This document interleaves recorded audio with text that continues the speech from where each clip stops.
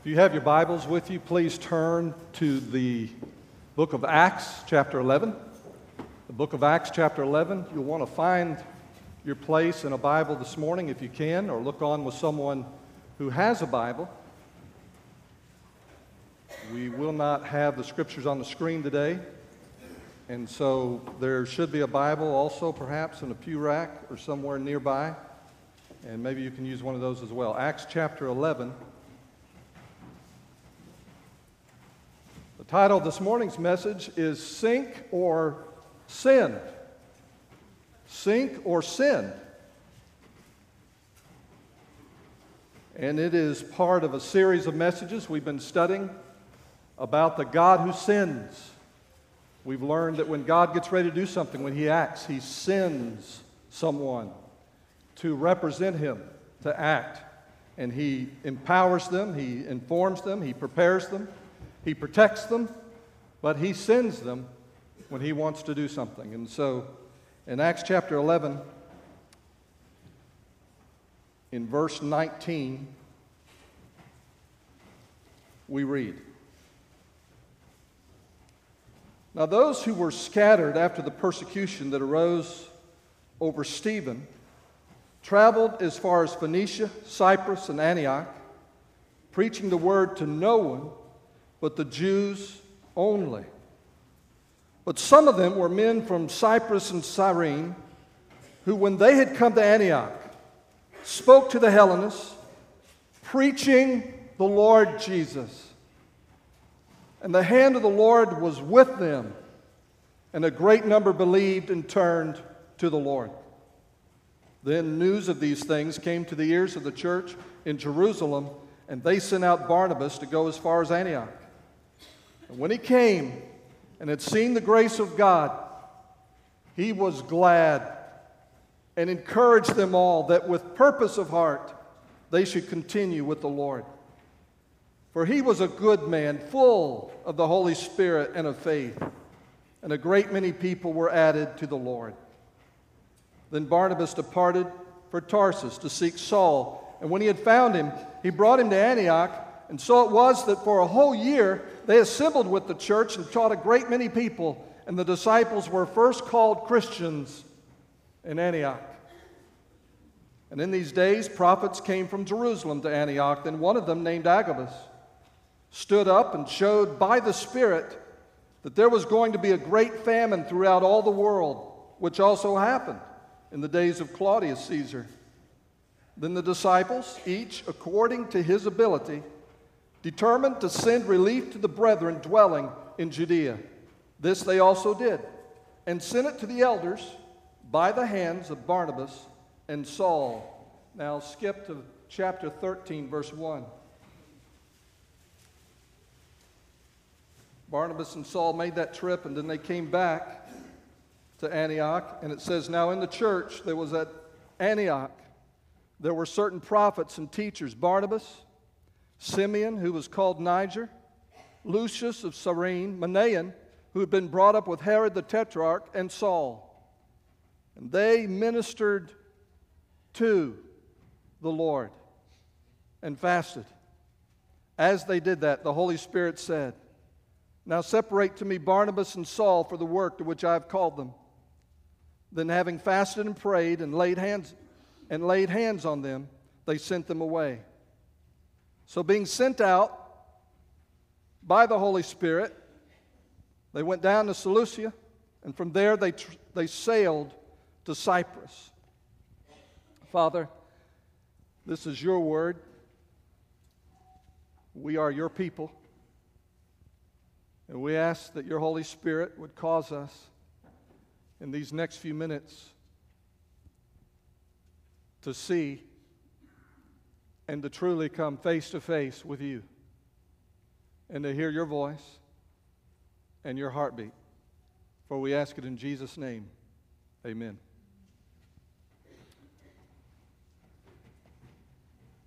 That's an interesting picture on the screen, isn't it? That's a bell tower of a church. And that's not a flood. That's where it lives now. That bell tower is part of a 14th century medieval church and a town that was flooded in 1950 on the border between Italy and Austria. Lake Reschensee is the name of it. It's about 2.5 miles squared, 2.5 square miles in size. And when they flooded that lake, some almost 1,300 acres of farmland were flooded with it. The little town of Graun, which is where this church was, the town of Graun, and several other villages were also flooded. People fought it. They didn't want it to happen. They knew as early as 1939 that this was going to happen. And then World War II took place, and everything was delayed. The villagers protested. They fought it. They didn't want it to happen. But when it did happen, they had to leave. And it was literally sink or send. And so there's a new town called Graun. It's above water. It's upper ground.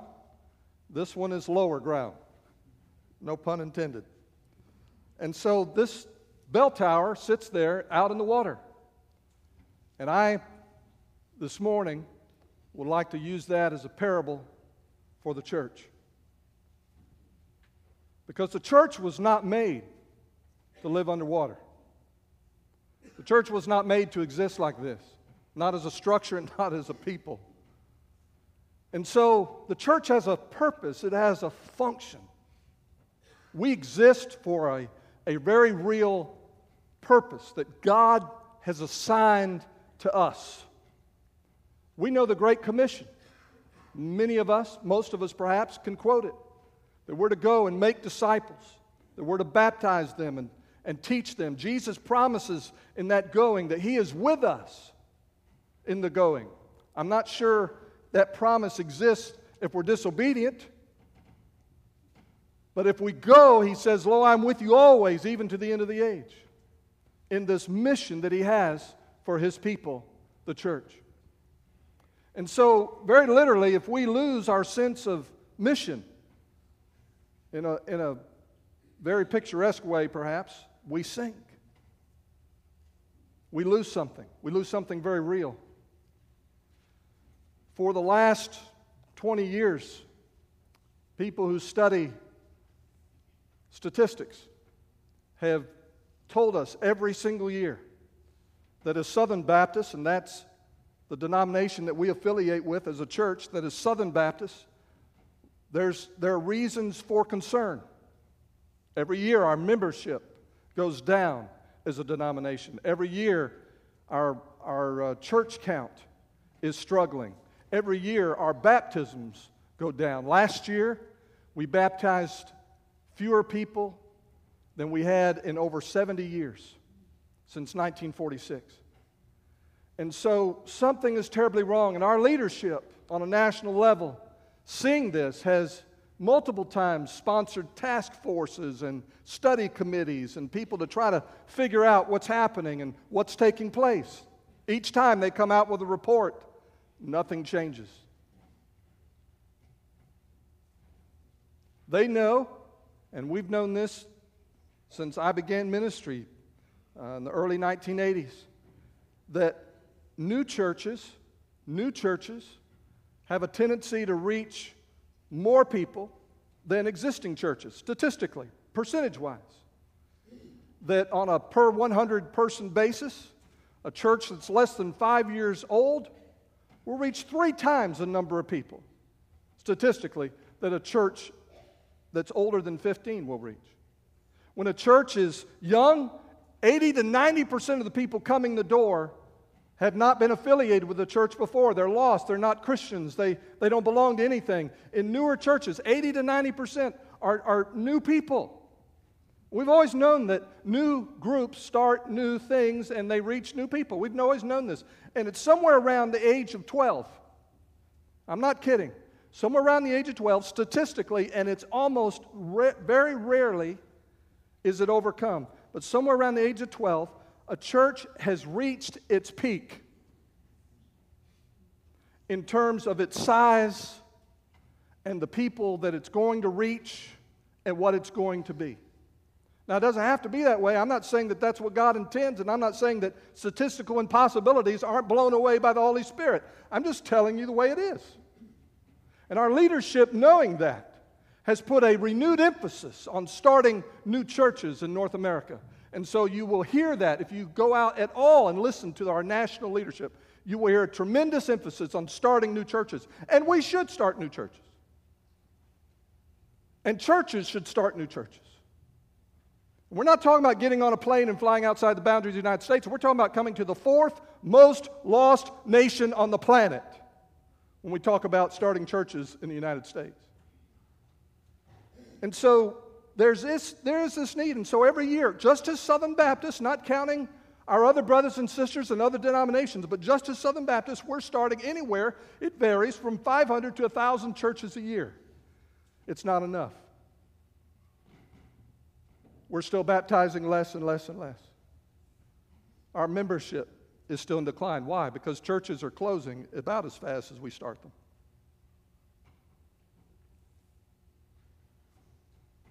My argument this morning, and what I believe is the basic word from the Lord that we're going to see in this text, is that if we're not a sending church, we're a sinking church. If we're not a people on the move, if we think for a moment that we can stand still and please God, we are missing the very best that God has for us. Henry Blackaby was the one, and we taught this last year when we studied Experiencing God. He said, you cannot stay where you are and go with God. That anytime you begin to serve Him, there's going to be change in your life, and you're going to have to make major adjustments in order to move from your agenda to His agenda. It's inevitable. We see it in Scripture. We see it in real life. We know it's true. And so there's no such thing as a low adjustment ability to follow God. It is inevitable. So I guess there are two questions that I want to pose this morning. And the first one that comes to mind, and I've just scratched some things in the margin here, excuse me. How does a church become a sending church? How does a church become a sending church? And the other question is, if God is a sending God, if that is His heart, if we see that in the Old Testament, and we do, and we have, and we see that in the New Testament, and we've seen it all through the Gospel of John, and we've seen it in so many other places. If it's true that our God is a sending God, how can I get in on that as an individual? And so as we move through these four things that I want to share with you, these apply to churches. They also apply to individuals. And so in that passage of Scripture we read about the church in Antioch. And I believe there are four characteristics here that can apply to an individual or to a church. Here's the first one I see.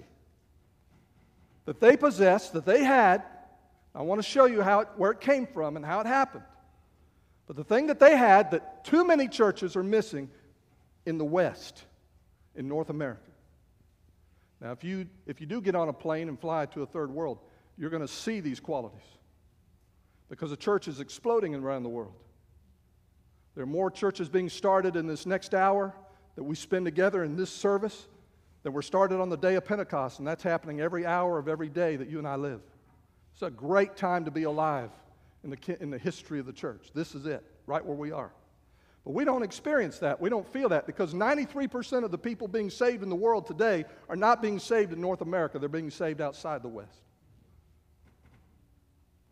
And so here's the first thing that I see in this church that we should aspire to, that we need to look at very carefully, and this is inner passion. Inner passion. In those opening verses that we read about how there was a persecution that broke out after Stephen was martyred.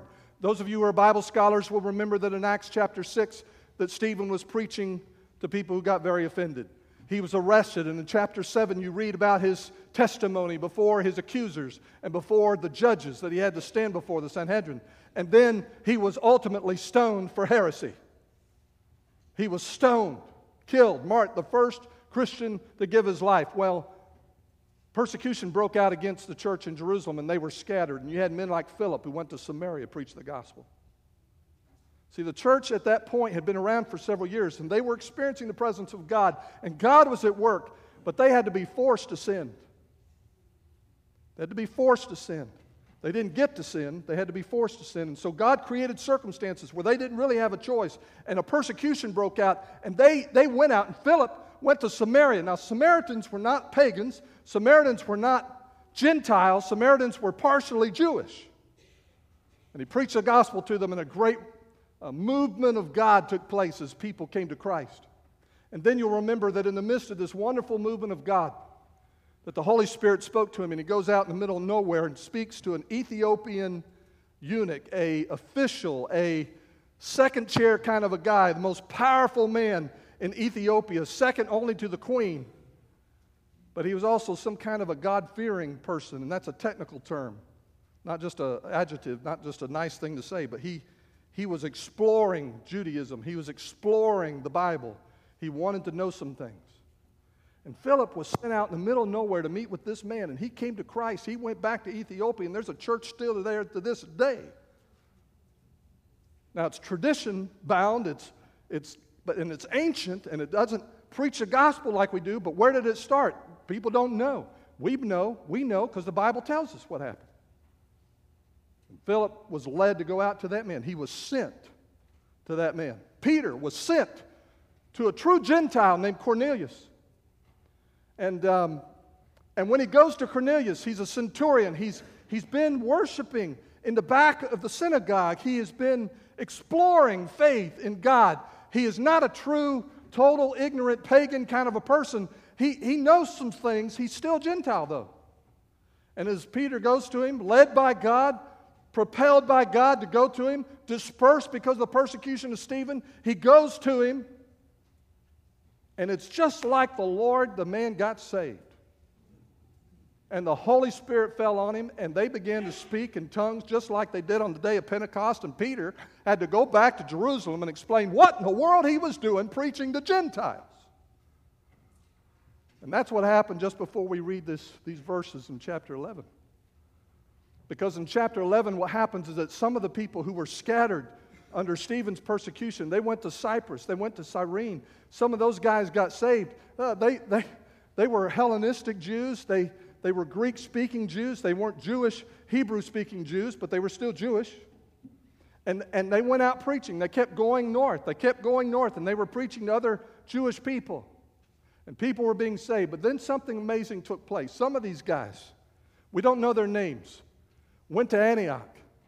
Antioch was like the crossroads of the Roman Empire. You had every kind of person, every kind of nationality, every kind of religion, and every kind of sin you can imagine in Antioch. And they went there and began to preach the gospel, and people got saved. Now, the Bible says they preached the Lord Jesus. That's significant. They didn't preach Jesus the Christ, the Messiah. Gentiles had no background to know about a promised Messiah. They didn't understand that there was a kingdom coming. They didn't know that. But these guys went and they preached the Lord Jesus. And it says the hand of the Lord was with them. You know what that means? Power. Power. It wasn't in their strength, their persuasion, their ingenuity. They preached the Lord Jesus. And people got saved. And then the church in Jerusalem hears about it, and they send Barnabas up there to see what's going on. All of these Gentile people are being saved. Something has got to be wrong with that. This is after Peter's already been through the grinder to have to explain what he did with Cornelius. So Barnabas goes up there. Son of encouragement, that's what his name means. He is thoroughly Jewish. He is a Levite, but he loves the Lord. And he goes there and he says, he sees the grace of the Lord and what God has done. The unmerited favor of God is on this group of people, and the Bible says he was glad. There's no words in here by accident, by the way. He was glad. What a contrary spirit to the spirit of those who are saying, you can't talk to those people. You can't tell people about Jesus who look like that, smell like that, dress like that, act like that. You can't go to those people. Now, the Bible says he was glad. And he goes and gets Paul. And Paul comes. Paul's just down the road about 70 miles away in Tarsus. They go and get him. And he comes back, and it says for a whole year, they taught those people. Now, what did they teach them? The Bible says that at the end of that year, that all the neighbors of those believers had a new name for those people. You know what the new name was? Christian. It means someone belonging to Christ. The I-A-N part means belonging to. A Herodian was someone who was part of the Herod's fan club. He was a groupie. If you were a Herodian, you were part of the Herod group. If you're a Christian, you're part of the Christ group. And you belong to Christ. And whatever was happening, whatever they were learning, whatever they were being taught, today we would just call them Jesus people. That's all they were. They were just Jesus people. And the way they lived and the way they talked and the way they acted betrayed an inner passion that everybody could see. Christian and non-Christian alike could see it in those people. Now, how did that get started? Well, here's what I want you to see in verse 23, chapter 11. When he came, Barnabas, and had seen the grace of God, he was glad and encouraged them all that with purpose of heart. That means something with intentionality, and it's on a heart level. It's in the inner man. It's the part nobody can see. That in the hidden part of who you are, with intentionality, they should continue with the Lord. And that word continue, the root of that word is the same word you get abide from in John chapter 15. Y'all remember the word abide? We studied it last fall. Jesus said, abide in me, and I in you. As a branch cannot bear fruit unless it abides in the vine. If you abide in me, you'll bear much fruit. And so, what was Barnabas teaching? He was teaching what Jesus taught. Teach them whatsoever things I've commanded you. And so he just did that. He didn't know any better. He said, now look, guys, here's what you're going to have to do. On a heart level where nobody else can see, but you and God. On a heart level, you got a decision to make. You need to make a choice that you're going to make Jesus. You're going to make yourself conscious of Jesus and His presence in your life all the time. You're going to make Jesus your environment. You're going to stay with Him, continue with Christ. But you got to do this on a heart level. This isn't about joining the First Baptist Church of Antioch. This isn't about membership in a club. It's about something that has to happen on a heart level. Devotion to Christ on a heart level. These guys had an inner passion. An inner passion. Now, to some degree or other, that existed in the entire church. But here it was different. It was like a fire. They were first called Christians in Antioch. There's a reason for that. Nothing in this Bible is here by accident. Here's the second thing I want you to see. Not only was there an inner passion, there was a supernatural lifestyle. There was a supernatural lifestyle. Look again at verse 27 of chapter 11. There was this prophet named Agabus who came up from Jerusalem. He stood up and showed by the Spirit there was going to be this great famine throughout the world. And then as a consequence of that prophetic word, which simply means he spoke something that God brought to mind, as a consequence of this prophecy, the church heard that, and it says that the disciples, each according to his ability, not your inability, but according to his ability, determined to send relief to the brethren dwelling in Judea. Now, why do I say that that betrays or exposes a supernatural lifestyle? For this reason. If I came to you today and said they need relief money in North Carolina because there's been a flood there, and you gave, that may or may not have been a supernatural transaction. It could be, but it may or may not have been. But if I'd come to you in mid-August and said, church, we need to gather up some resources. There's going to be a flood in North Carolina. And you said, I think God's in that statement. And you began to sense the presence of God guiding you, stirring your heart to give. And we gathered up the offering and we sent it to North Carolina before the storm hit. That's a supernatural lifestyle. When God prompts you, convicts you, convinces you to do something, to take a step of faith, to go see someone, to pick up the phone and call someone, to take any kind of action, when He prompts you to do that, and you're acting merely because the Holy Spirit said, Just because He spoke to your heart and you're acting in response to the Holy Spirit, that's supernatural living. Natural living is, here's a need, let's take an offering, everybody meet it. Nothing wrong with that. Nothing wrong with that. We're going to do that here after the sermon. Nothing wrong with that. But we're talking about not more than offerings. We're talking about this afternoon. We're talking about Monday. We're talking about Tuesday. We're talking about Wednesday. Are you living naturally, just doing the best you can under your circumstances? Are you living supernaturally? And you have within you a peace, you have a joy, you have a capacity for love, you have a capacity for patience, you have a capacity for gentleness. You have these things because of your walk with God. There's a supernatural element to your life. You pick up the phone, call somebody because God brings somebody to mind, and you just share with them, you know, God just brought you to mind. Can I just pray with you over the phone? And they start weeping. You don't know why they're weeping, because something just happened at that very moment, and you called at just the right moment. Supernatural living. That's what marked these people. There's a third characteristic here. I'm going to call it consuming worship. Consuming worship. We look again at chapter 13, and we see these men gathered together, 6 men. Barnabas, Simeon, who was called Niger. That means very few people would expect that he was from anywhere except Africa. So we have an African American. Well, he's not American. We just have an African in the mix.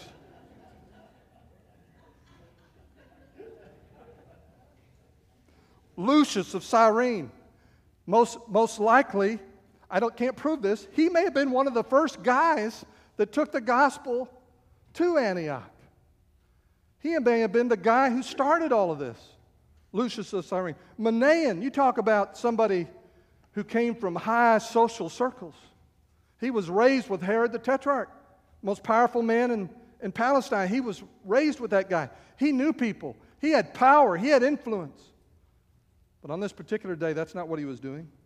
And then it says Saul was there. So here are these 6 men.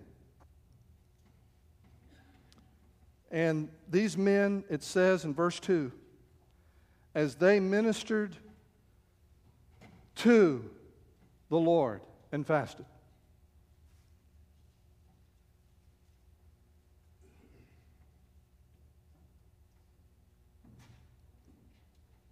It didn't say they ministered for the Lord. They ministered to the Lord. There's a big difference, y'all. Have you ever done something just because you thought it would bless the Lord? Have you ever done something just because I think if I do this, it's just going to bless Him? It's going to praise Him. So many times you and I go to pray, and I do it too. I go to pray, and I know I'm supposed to praise the Lord first, and so I'll praise the Lord. It's real. It's from the heart. I praise Him, but then I move on to things that I need to pray about because He wants me to pray about those things, and He does.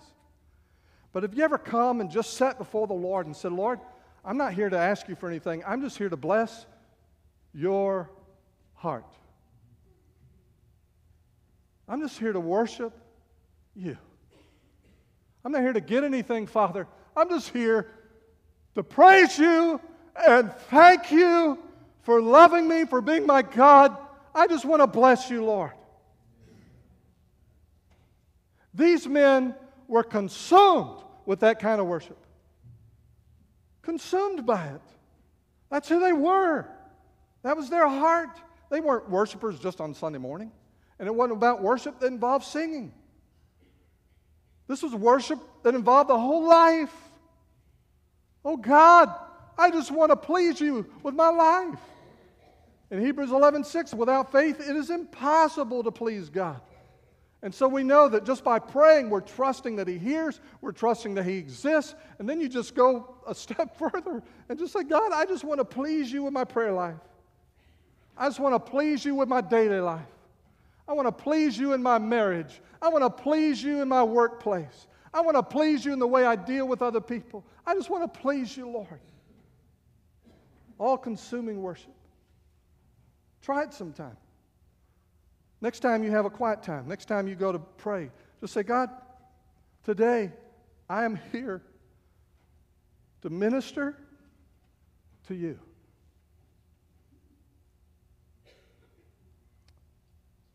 Number 4.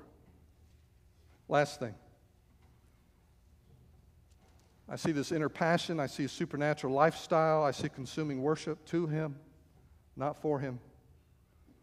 But then I see Spirit-directed mission. Spirit-directed mission. As they ministered to the Lord and fasted, verse 2, the Holy Spirit said. Now he's speaking to a group. The Holy Spirit said, now separate to me Barnabas and Saul for the work to which I have called them. And that word called, the tense of that verb, y'all, called them, is perfect tense. It means that I've already called them at some point in the past. That call is complete. That call is finished.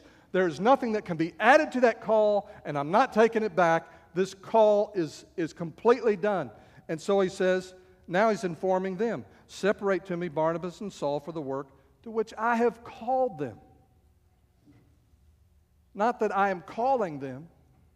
They're already called men. They're already called. And dear one, when God gets ready to send you, that calling, that direction that you receive from the Lord has been in His heart a long time. It's not something He thought of today. Not something He made up.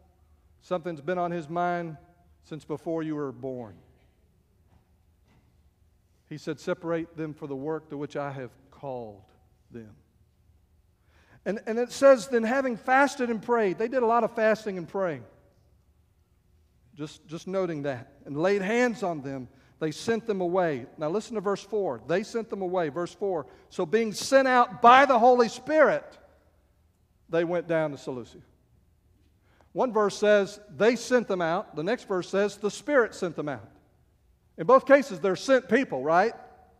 But who was behind it all? Who orchestrated it? Who directed it? The Holy Spirit said. This wasn't a planning meeting. How can we reach Win Arkansas? This wasn't a planning meeting. How can we reach Arkansas for Christ? And we sat around and pooled our best ideas and we put it all on the board and we said, now let's raise money to do this and we're going to go do it that way. None of that. This wasn't a planning meeting. This was a prayer meeting. And in the midst of that prayer meeting, God already has a plan. He's already called them. He already knows the work. He already knows where He's sending them. He already has the plan. He doesn't need your plan. He's waiting on us to come to Him in consuming worship.